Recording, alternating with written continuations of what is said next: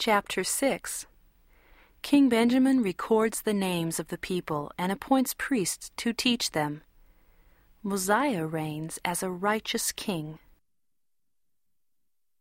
And now King Benjamin thought it was expedient, after having finished speaking to the people, that he should take the names of all those who had entered into a covenant with God to keep his commandments.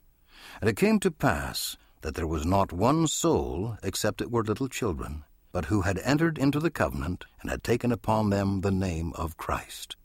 And again it came to pass that when King Benjamin had made an end of all these things, and had consecrated his son Mosiah to be a ruler and a king over his people, and had given him all the charges concerning the kingdom, and also had appointed priests to teach the people, that thereby they might hear and know the commandments of God, and to stir them up in remembrance of the oath which they had made, he dismissed the multitude, and they returned every one, according to their families, to their own houses.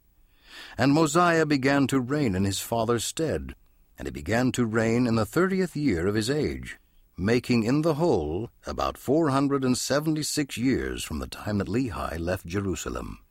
And King Benjamin lived 3 years, and he died. And it came to pass that King Mosiah did walk in the ways of the Lord, and did observe his judgments and his statutes, and did keep his commandments in all things whatsoever he commanded him. And King Mosiah did cause his people that they should till the earth, and he also himself did till the earth, that thereby he might not become burdensome to his people, that he might do according to that which his father had done in all things. And there was no contention among all his people for the space of 3 years.